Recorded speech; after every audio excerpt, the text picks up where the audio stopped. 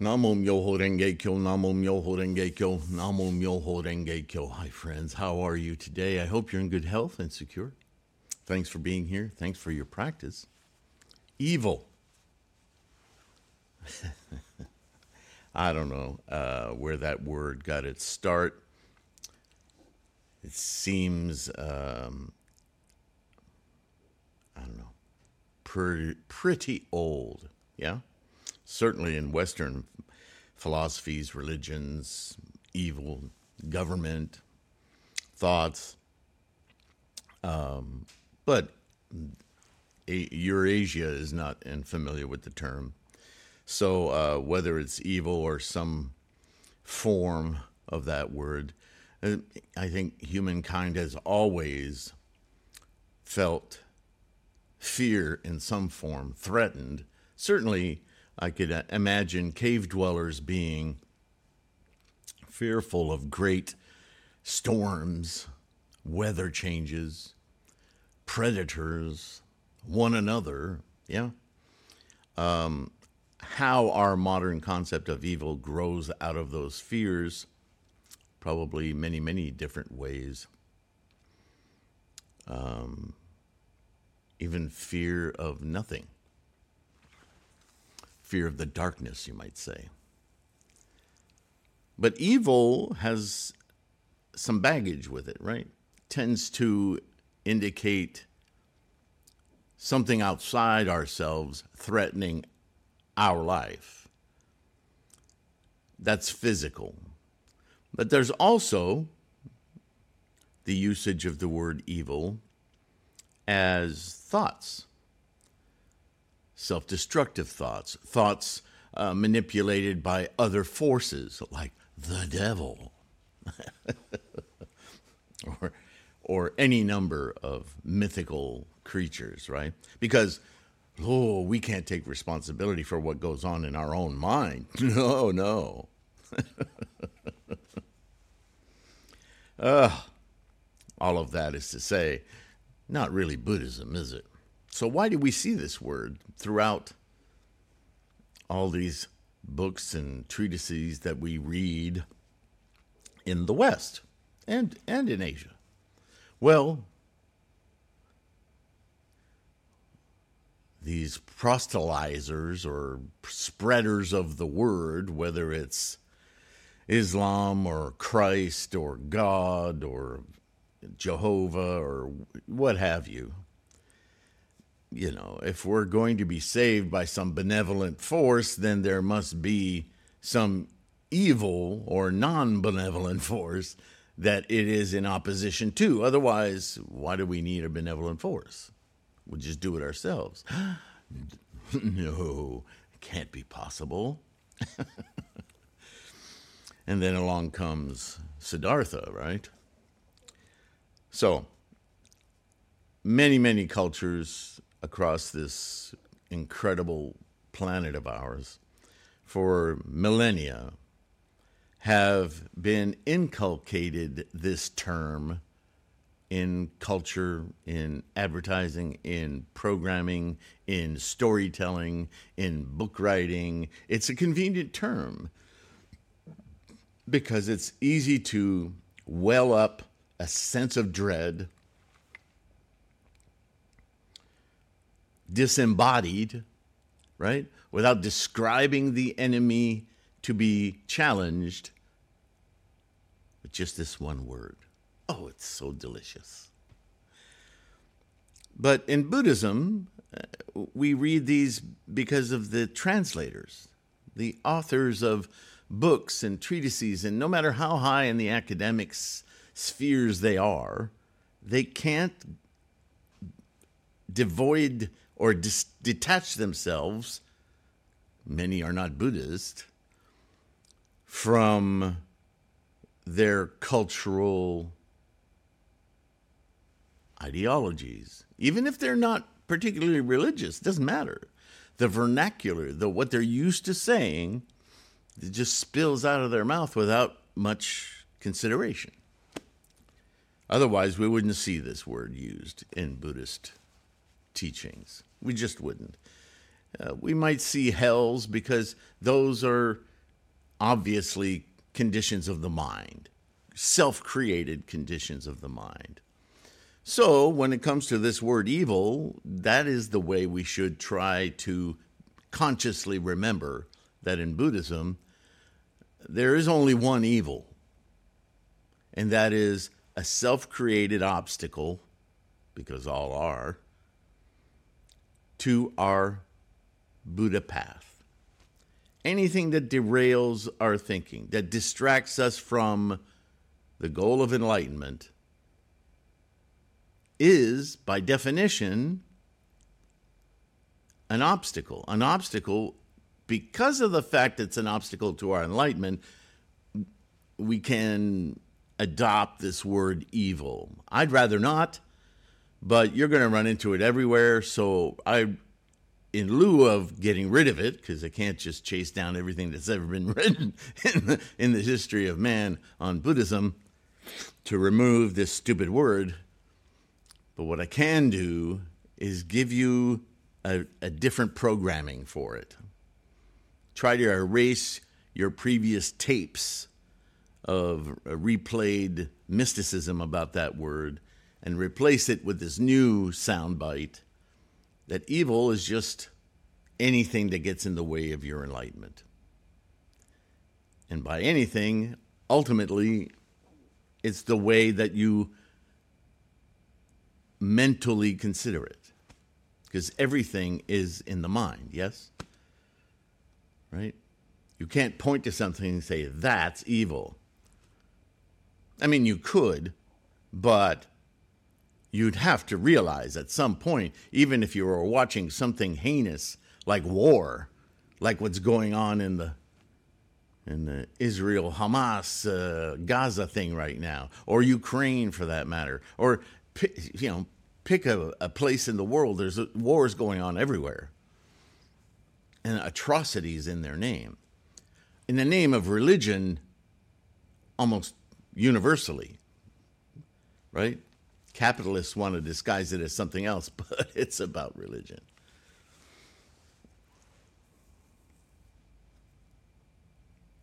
It's even affected Buddhist groups, and they're not Nichiren doctrine or Lotus Sutra Buddhists. They're treating Buddhism like a religion, and therefore, so evil, derailment from the path of Buddhiness. This is a term most assuredly littered throughout Western translations as an expedient, but with great damage to our understanding of Buddhist thought. And this is why I'm including it in the volume 2 of the book, Buddhism Reference, right? There are a great many actions that can lead to negative outcomes in our human samsaric lives, to be sure, right? We can drive drunk. We can have all kinds of bad habits or habits of indulgence, or the five senses, the five skandhas. We talk about it all the time, right? We're trying to please these senses. And sure, you could say that those are negative things. But are they specific obstacles to our enlightenment? Maybe agglomerated, amalgamated, take it as a whole, sure. Maybe even specifically, you could trace a path to, well, I smoke a bunch of dope, so I don't feel like doing Gongyo today.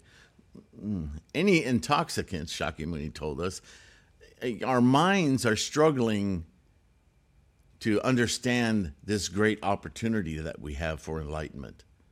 Most still don't even know that. But certainly, our Sangha knows. Nichiren made sure that that was clearly understood. So anything we do to cloud our mind, which is already working hard, making great effort to enlighten, anything that clouds the mind is evil, stands as a tremendous obstacle to our continued commitment to Buddha-ness, yeah? However, to use the word evil is to imply that there is some sinister force acting upon us to cause harm, right? That's the baggage. The fact is that Buddhist thought is always self-reflective, right? It's of the mind. So if we first understand the noble truths, the first statement that life is dukkha, right? Life is difficult. And that it is our deluded mind that keeps us in dukkha. And additionally, that it is up to our every action in thought, speech, deed, that is our path to liberate ourselves from dukkha and reach the mind state of Buddha-ness. It becomes completely obvious that the imperative is on our own mind to work toward enlightenment constantly, right? That path, quote unquote, should it become derailed or obfuscated, evil, is the result of our deluded or poorly influenced thoughts and actions, right? 3,000 realms in a single thought moment. So the evil is not something that is done to us, but much more significantly, totally within our control. It makes it even worse, doesn't it? This is the central point of all Buddhist thought. To escape, quote unquote, samsara is to make the conscious choice to steadfastly maintain the path to enlightenment. Or, as Shakyamuni stated it, I bet you know what I'm going to say, quote, single-mindedly contemplate Buddha, end quote. Those Shakyamuni's words, yeah? Remember in the story, in the lotus, if you enter an area where there's tremendous obstacles, threats, so on and so forth, keep single-mindedly contemplating Buddha and you will be protected. Protected by samurai? No, mentally. Your experience of it will radiate out and likely prevent you from deepening your fears and deepening your situation into the hands of greater obstacles. Is that not protection? Created by your own mindset. Reminds me of the old saying, ignorance is bliss. I can't tell you how many examples I can cite of times that my sheer naivete, stupidity about the dangers around me protected me. It's almost like those that would normally want to cause me harm looked at me as some conundrum of unawareness and just lost interest. Fine. Is that not a protection?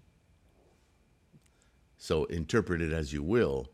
Just don't make the mistake of putting it outside of your own mind.